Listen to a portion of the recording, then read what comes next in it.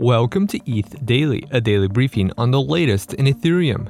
Bridge announces the DSwap liquidity network, Etherscan releases updates for BlockScan chat, Liquity releases chicken bonds, and Optimism shuts down its Kovan testnet.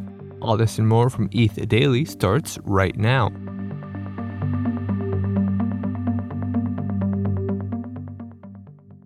Cross-chain interoperability protocol Bridge revealed the DSwap liquidity network, a new iteration of the protocol that allows cross-chain transfers without locked liquidity.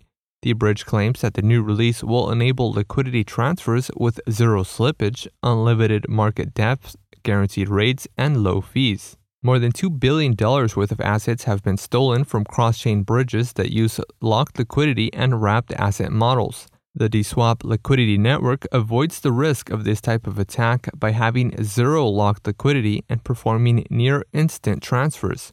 Bridge plans to launch the new liquidity network by November. Etherscan released updates for BlockScan chat, a messaging platform for wallet-to-wallet communication. The new updates include end-to-end encryption, contract address sign-in, and browser notifications. Messages between signed-in addresses now have end-to-end encryption by default. The platform now supports messages for contract-based accounts such as wallets by Argent and Safe. However, encryption is not yet supported on Safe addresses. BlockScan chat is currently in beta and uses an off-chain solution to send messages. Etherscan also offers a permissionless chat system called Input Data Messages. Decentralized borrowing protocol Liquity released Chicken Bonds, a new bonding protocol that offers amplified yield for LUSD holders. The Chicken Bond offers higher yield than the Liquity Stability Pool. Users can bond a minimum of 100 LUSD in exchange for an NFT that accrues a boosted derivative token called BLUSD.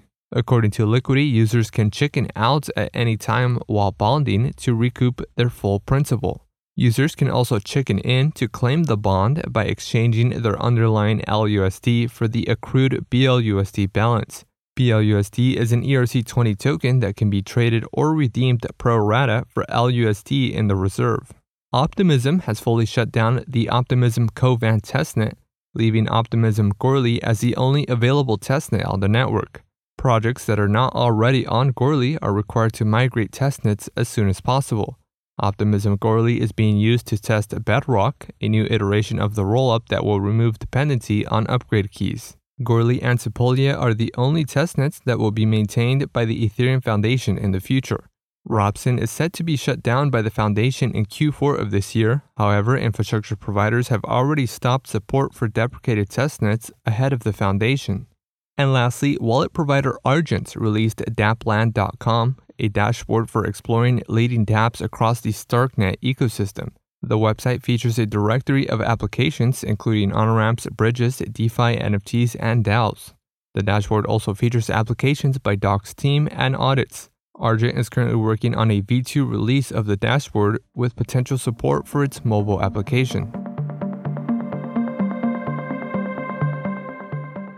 This has been a roundup of today's top news stories from ETH Daily. You can support this podcast by subscribing and following us on Twitter at ETHDaily. Also subscribe to our newsletter at ethdaily.substack.com. Thanks for listening. We'll see you tomorrow.